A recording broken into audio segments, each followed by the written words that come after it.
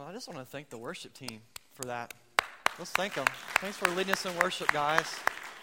Thank you so much. I don't know about you. I was singing those songs about Jesus. I was thinking all that he done, all that he is. I was thinking, that's my king. You know, that's my king. Well, good morning, family. If you got your Bibles, hey, good. Talking back, I love that. Love that. Kind of feisty today. That's good. So grab your Bibles. It's on your phone or in the chair in front of you, whatever you got. Let's open them up. Psalm 20. If you're a guest today, we're in a summer series in the Psalms. Say that 5 times real fast. Summer series in the Psalms called Soundtrack. There's one more S, all right? And we are studying the Psalms so that they might shape our hearts to love God, and they might guide our emotions towards God. So we're in Psalm 20 this morning. And I'm going to read the entire psalm, and then we'll pray. Psalm 20, a psalm of David to the choir master. May the Lord answer you in the day of trouble. May the name of the God of Jacob protect you. May he send you help from the sanctuary and give you support from Zion. May he remember all your offerings and regard with favor your burnt sacrifices. Selah. May he grant your heart's desire and fulfill all your plans. May we shout for joy over your salvation. In the name of our God, set up banners. May the Lord fulfill all your petitions. Now I know that the Lord saves his anointed. He will answer him from his holy heaven with the saving might of his right hand. Some trust in chariots and some in horses, but we trust in the name of the Lord our God. They collapse and fall, but we rise and stand upright. O Lord, save the King. May he answer us when we call. This is the word of God. Let's pray. Father, we come to you in your word now. We pray, God, that you would speak to us. Lord, as I was coming in this morning, I was praying, I was just thinking of that song that says, turn your eyes upon Jesus. Look full in his wonderful face. And the things of earth grow strangely dim in the light of his glory and grace. Through your word today, would you help us turn our eyes upon Jesus and all the things that we brought in here with us, let it melt away. We need to see you, Jesus. We need to hear from you today, Lord. And I pray that your power would come and do that very thing in Jesus' name. Amen. So the British national anthem is God Save the King. Or depending on the current ruler, God Save the Queen. Right? Do you guys know when that first appeared? 1745. It appeared in a magazine called the Gentleman's Magazine in 1745. Any of you trivia buffs out there, do you know how the first line of that goes? Anybody? You can say no. You can talk back a little bit. It's all right. No. I'm American. I don't know that, right? Okay. Anyway, so I'll give it to you, all right? It's interesting because it goes along with what we're talking about. God save our gracious queen. Long live our noble queen. God save the queen. Send her victorious, happy and glorious, long to reign over us. God save the queen. It's even got music to it there. Okay, now check this out. Thy choicest gift in store, on her be pleased to pour. Long may she reign. May she defend our laws and ever give us cause to sing with heart and voice, God save the queen. No one's exactly sure when this song was written, but many people believe that the phrase God save the king comes from Scripture in 1 Kings chapter 1. Did you know that? Found that pretty interesting this week. People today still sing this song over their ruler, whether it's the king or the queen. They may say that they're singing an anthem, but really what they're doing is they're saying a prayer. They're praying a prayer, and it's a prayer of blessing over whoever is ruling. They're praying that the king or the queen should have a long life, because when the king or the queen has a long life, the country stays stable. There is an anarchy. There is peace. The laws are enacted, and so everything goes well for the people. So they're basically praying when they sing this anthem or sing this song that God would bless the king or queen. They would live a long time. There wouldn't be a lot of turnover.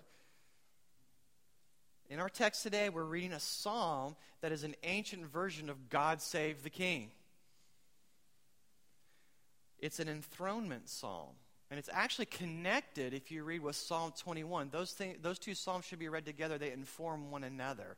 And so just before battle, the people of Israel would be singing this psalm over their king, a blessing, basically, over their king as he goes out to fight the battle. You see, in battle, anything can happen. Right? Doesn't matter what you planned in the war room. When you get on the battlefield, it's a different situation. Unless you have overwhelming odds, overwhelming numbers, anything can happen in any given battle on any given day when you go into war. It's uncertain. The outcome is not sure. The outcome is not in the bag. Strange things happen in battle. When there's smoke everywhere, when it's dark, strange things happen. When people start dropping all around you, people get afraid that were once fearless. Strange things happen. To march into battle is to march into uncertainty. That's what I'm saying. Listen to this. H.P. Lovecraft was an early American story writer, and he wrote this. I thought this was really brilliant. The oldest and strangest emotion of mankind is fear. Or strongest. And the oldest and strongest kind of fear is the fear of the unknown. That gets everybody, doesn't it? I don't know what's going to happen. It's a coin toss. It could go this way or it could go that way. I'm afraid. I'm nervous. When we head into battle where the outcome is uncertain, and I'm not just talking about a literal battlefield, any kind of battle that we face in life, the question quickly becomes, where can we place our trust? Where can we place our hope? The psalmist tells us today that when life feels uncertain, we can trust the king that the Lord has given to us. We can trust the king that the Lord has given to us. In this prayer for the king, the psalmist gives us at least 3 reasons why we should trust the king that the Lord has provided for us. And that's what I want to talk about this morning with you. The first reason is this: the Lord is completely pleased with our king. The Lord is completely pleased with our king. Let's go down here and it says, may he send you help from the sanctuary and give you support from Zion. May he remember all your offerings and regard with favor your burnt sacrifices. So the people of God are blessing their king as he rides out into battle to fight. And they're asking for God's favor and blessing over him, basically, over their king. In other words, they're praying that the Lord will find their king acceptable and pleasing in his sight. Why? Because it'll go well for him. If it goes well for them, it goes well for them. And here's another reason. God wasn't always pleased with every king of Israel. Well, they knew that. Just because you're the king doesn't mean God's automatically pleased with you in every decision you make and everything you do. And they know that. When the favor of the Lord departed from a king, it did not matter how much power he had or wealth or wisdom. It didn't matter. The king was going down in battle. He was going to go down in battle. The most notable example of this is Saul. We know this, right? Saul was anointed by God as king. He continued to disobey God, and God took his favor away from him, took his blessing off of him, basically. We see this in 1 Samuel 15:22. And Samuel said, he's talking to King Saul, has the Lord as great delight in burnt offering and sacrifices as in obeying the voice of the Lord? Behold, to obey is better than sacrifice, Because you have rejected the word of the Lord, he has also rejected you from being king. 2 Samuel 7:15. But my steadfast love will not depart from him, as I took it from Saul, whom I put away from before you. He's talking to David. Human kings don't completely please God. Saul didn't. David didn't. Solomon after him didn't. And so it went down the line. Though this psalm is initially about King David, it cannot be only about David, or it starts to not make sense if you think about it. You see, even after David wasn't the king of Israel anymore, even in a time of Israel's history where there wasn't a king on the throne because they had been taken captive in battle, they had been made slaves and been sent into exile to serve other nations, in that time when God hadn't saved the king, they still sang this psalm. They kept it in the Psalter. Why is that? Makes you wonder. I believe in those times of uncertainty, this psalm was sung as a psalm of faith. They were singing it in faith that this would not always be this way. It was a reminder to them that God would send a king that fully and completely pleased the Lord. In everything he thought, in everything that he did, he would be pleasing to the Lord. Every sacrifice he offered, every deed that he committed. And you know what? We have that king in Jesus. We have that king in Jesus. Look at Matthew 3:16 through 17. It says this. And when Jesus was baptized, immediately he went up from the water. And behold, the heavens were opened to him, and he saw the Spirit of God descending like a dove and coming to rest on him. And behold, a voice from heaven, it said this, "This is my beloved Son, in whom I am well pleased." Isn't that beautiful? At Jesus' baptism, his Father shows up. Isn't that neat to think about? God the Father shows up for Jesus' baptism. God is so pleased with King Jesus that he cannot contain himself. He's got to talk about it. He wants everybody that is assembled there to know, I'm pleased with my Son. I love him, right? He declares it audibly for everyone that's there so that they will know in no uncertain terms that God is fully, completely, totally pleased with Jesus Christ. There's nothing that Jesus does that disappoints his Father. He has God's favor completely. He has God's approval completely. He has his love and his acceptance completely, thoroughly, top to bottom. And here's the good news for us, because you're probably wondering, that's great to know, but so what? Here's so what. Our King has passed on God's pleasure to us. He's passed on God's pleasure to all who believe in him.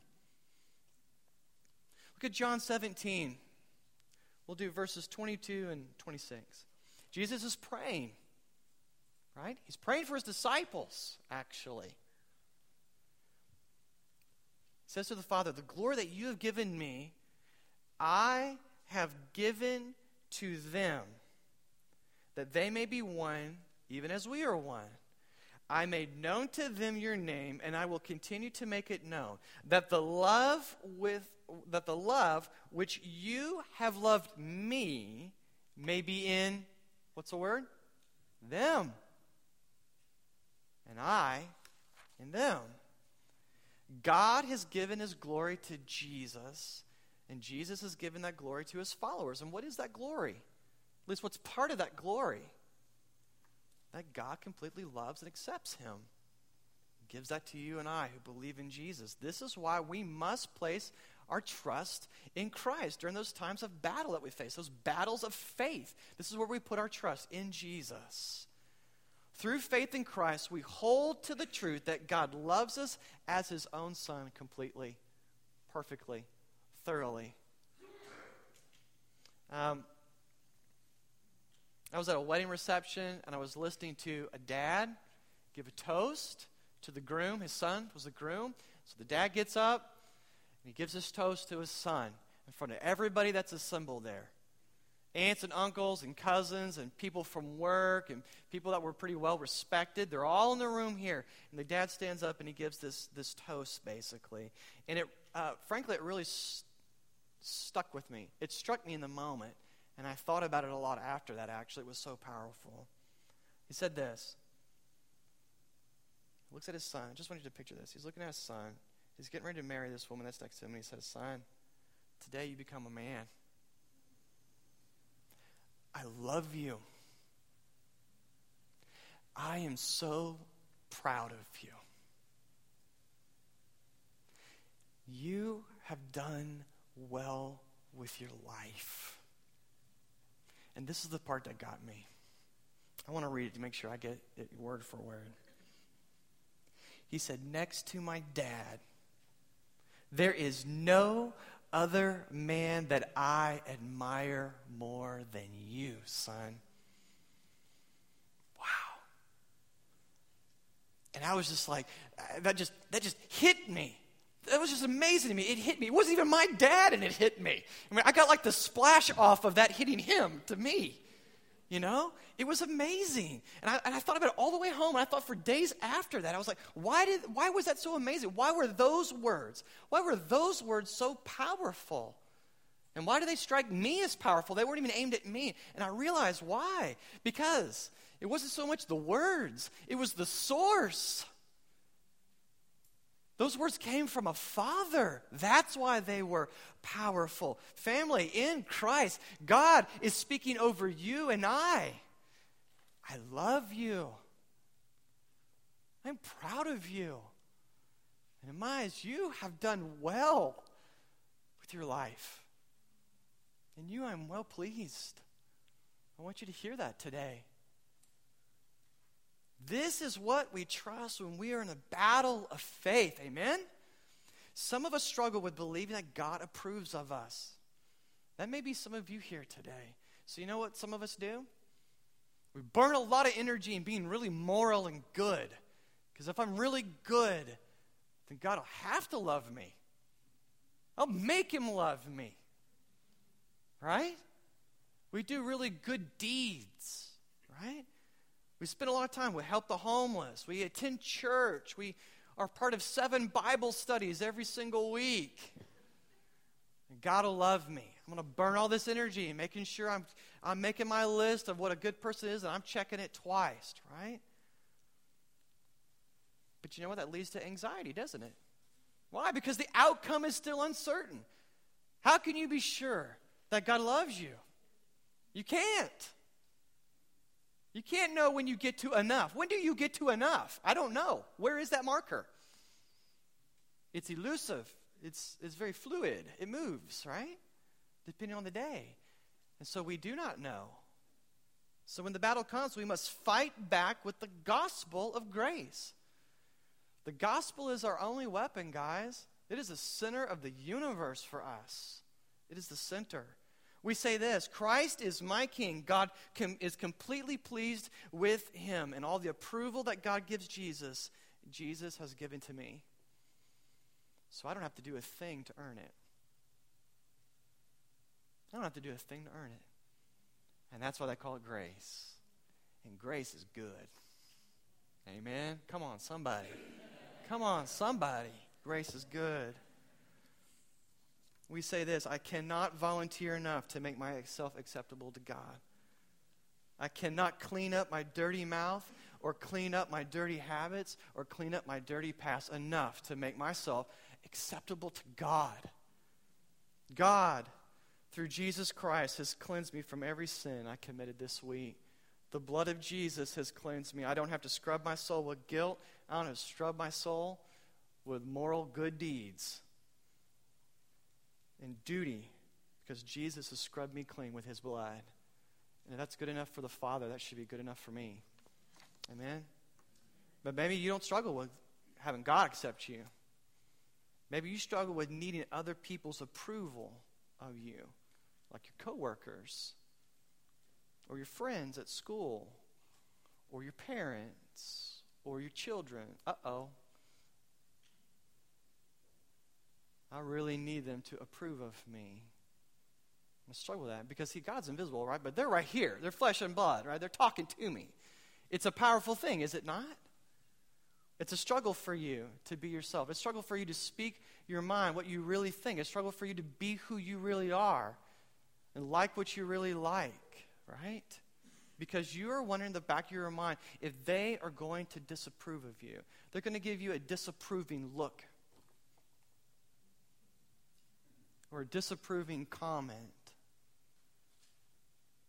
Guys, I'm going to be honest with you. This is a major battleground for me, all right? This may be a playground for some of you. This is a battleground for me. I just want to be honest with you about that. I don't like, it's not so much that I need people to approve of me. Hey, I like what you like. You're doing good. I believe in what you believe for. I value what you value. It's not so much that I need that, but I hate disapproval. It kills me.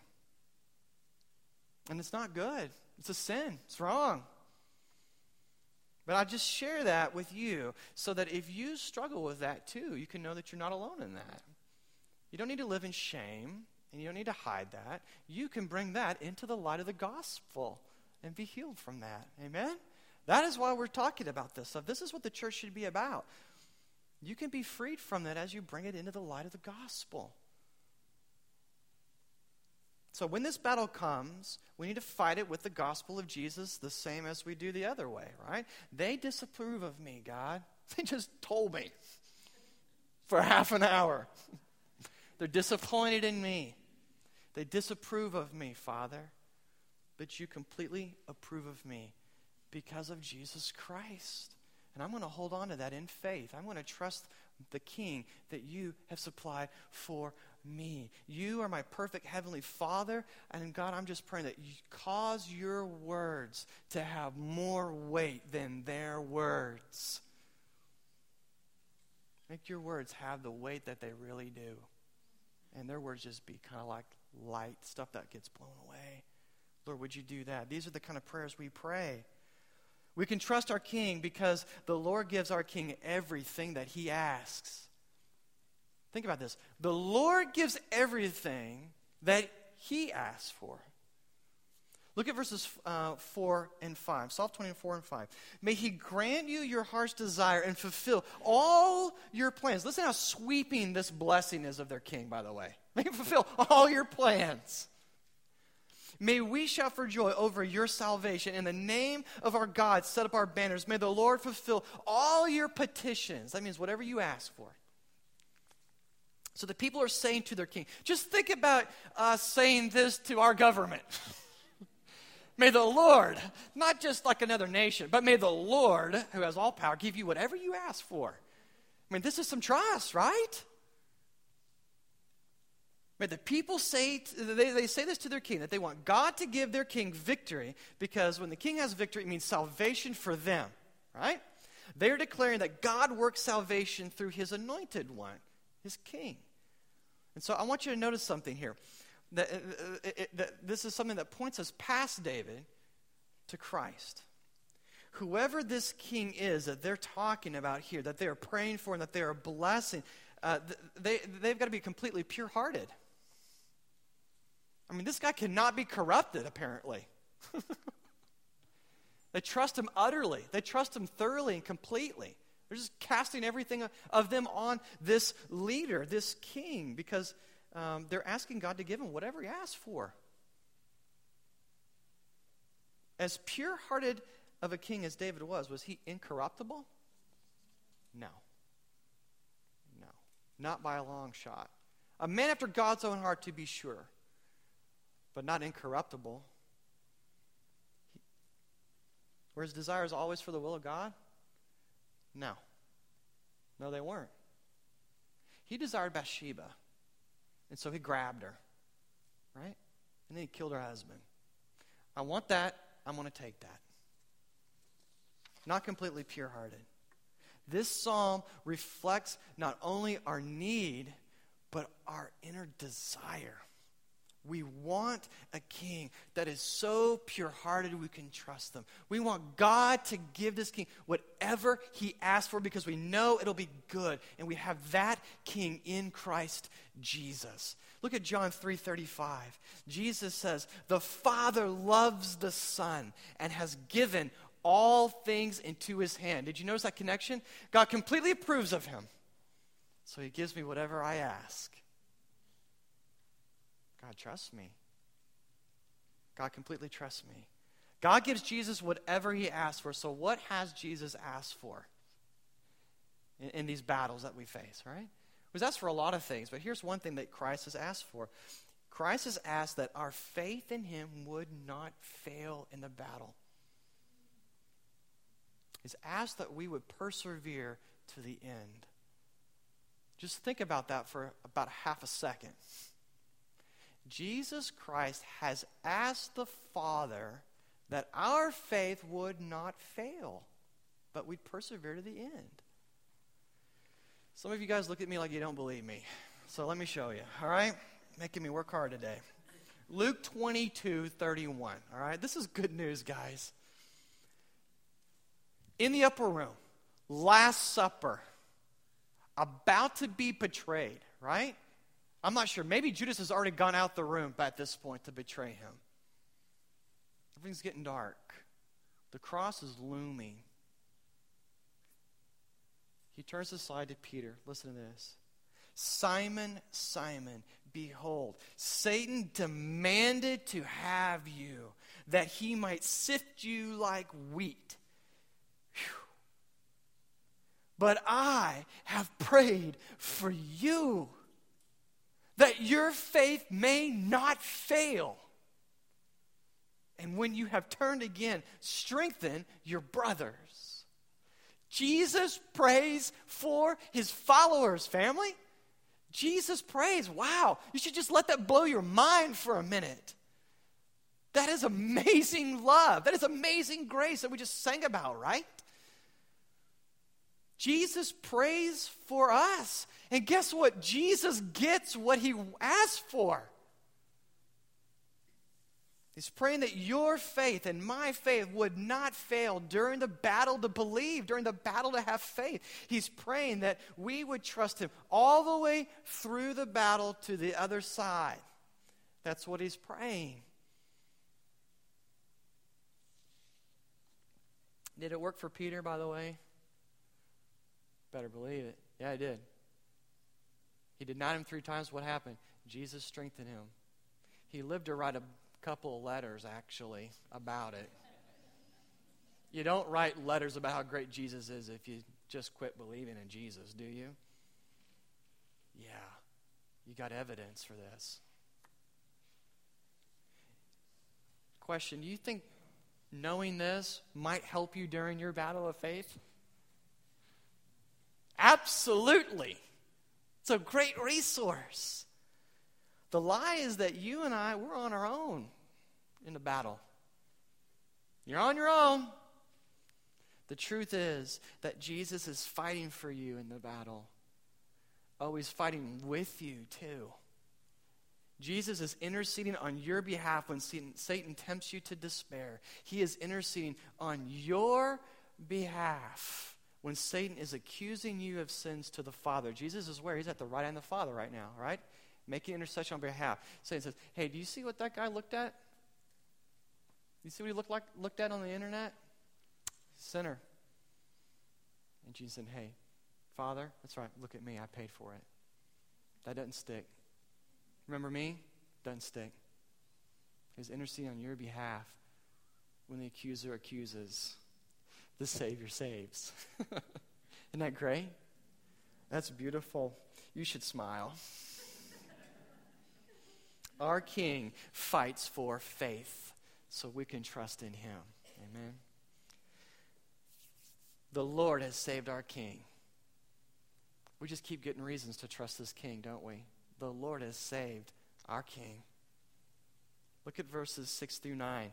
It says, "Now I know that the Lord saves his anointed. He will answer him from his holy heaven with a saving might and with his right hand." Just this is free. It's not in the nose, but okay, so this is like a liturgy, right? The people speak to the king. The king is now, it's first person. Now I know, right? What are they doing? They're reminding him he's speaking in faith. And then the people will speak again at the end of this. Now I know that the Lord saves his anointed. He will answer him from his holy heaven and say with the saving might of his right hand. Some trust in chariots and some in horses, but we trust in the name of the Lord our God. They collapse and fall, but we rise and stand upright. O Lord, save the king. May he answer us when we call. The people want God to save the king because as it goes with the king, so it goes with the kingdom. So it goes with the people. Right? So they're going to trust the Lord to save their king as he goes into battle. And by the way, to say God save the king, that doesn't mean hide him away, get him out alive or whatever. It means more along the lines of give him victory. Send him victorious, like we talked about at the beginning, right? Save the king. Make him win the battle. Make him win the day, Lord. They're not going to trust in what other people trust in. And what other people trust in during war when the outcome is uncertain? Their horses, their chariots, right? They say, we will not trust in the numerical superiority of our chariots. We will not trust in the technological superiority of our chariots and our foot soldiers. We will not do that. We're going to trust in the Lord. A brigade of chariots pulled by trained war horses, they were fearsome technology back in the day. That is how you won the battle. They could move quickly, a lot faster than you could on foot. They could travel farther distances. They could just shred through the line.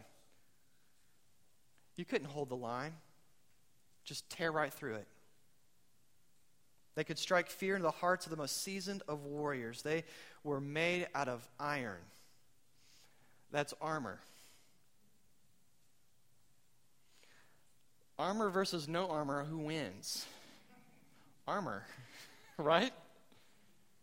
It would make the ground under your feet shake as you're watching them. When you're holding your spear and shield, it just would shake under your feet as they got closer, and they just pounded the dirt as they got closer to you. To have a chariot would be an advantage. To have a brigade of chariots was to have almost certain victory in your hands. It actually makes a lot of sense to trust chariots, doesn't it? It makes a lot of sense to trust in chariots and horses.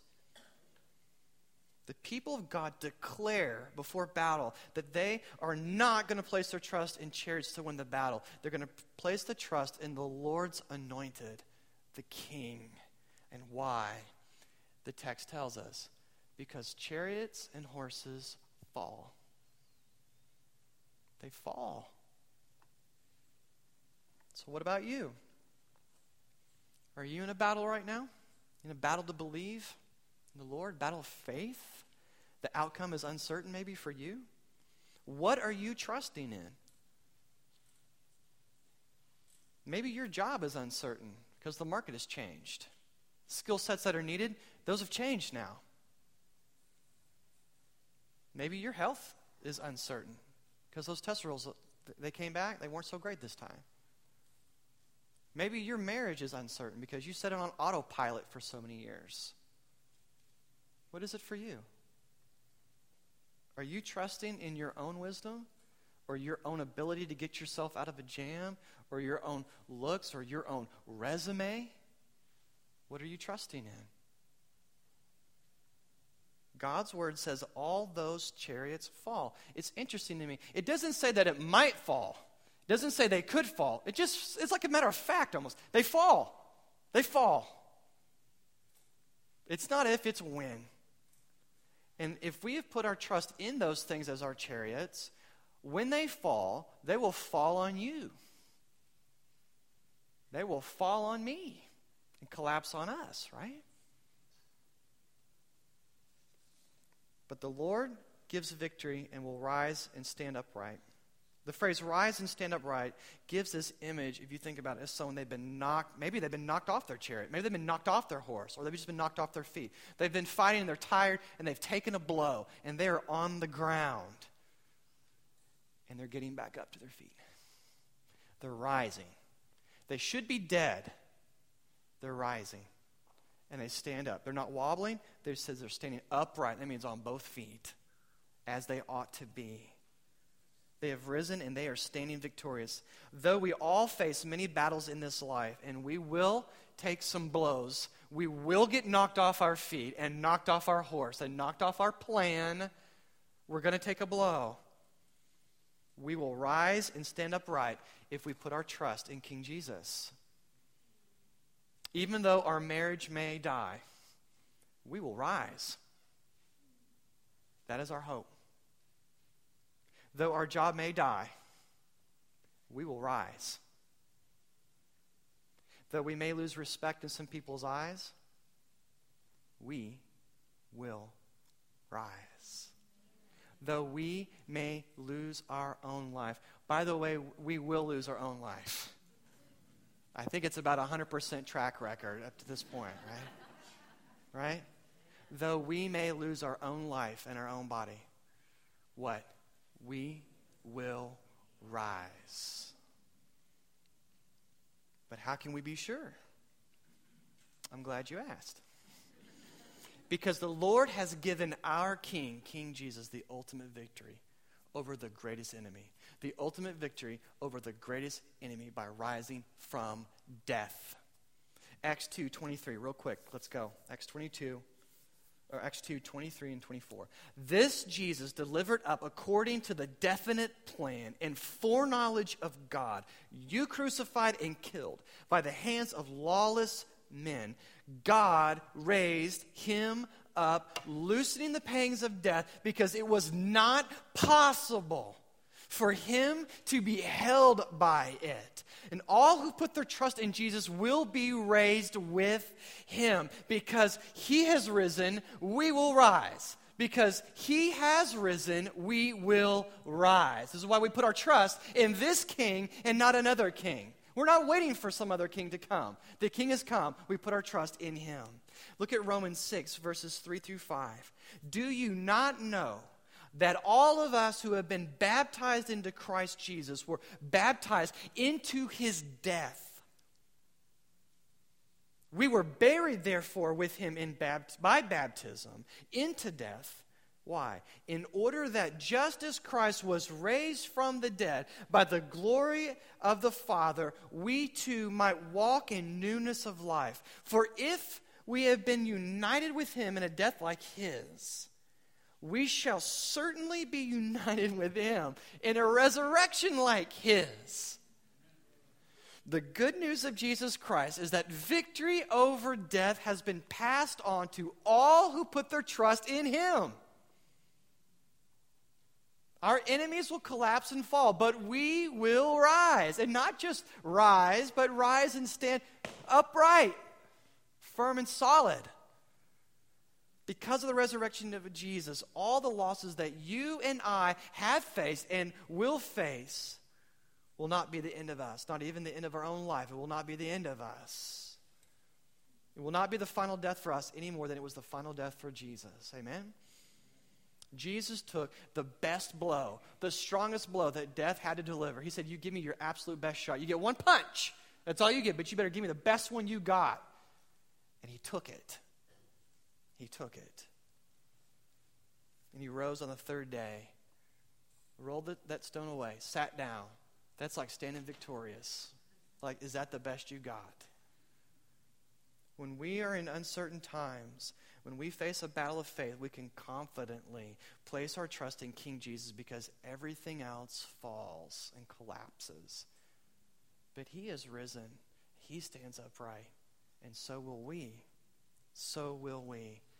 Guys, I want you to put your trust in Jesus today. Whatever your situation is, put your trust in Jesus. God is completely pleased with him. And because of that, he gives anything he asks for. And he has asked for you to not grow weary in doing good. He has asked for your faith to be strong. And you know he will get that because he is risen. He has put his faith in the Lord, right? And God vindicated him. Put your trust in Jesus today. That is our hope. Amen? All right. I love you guys. I want to pray for you.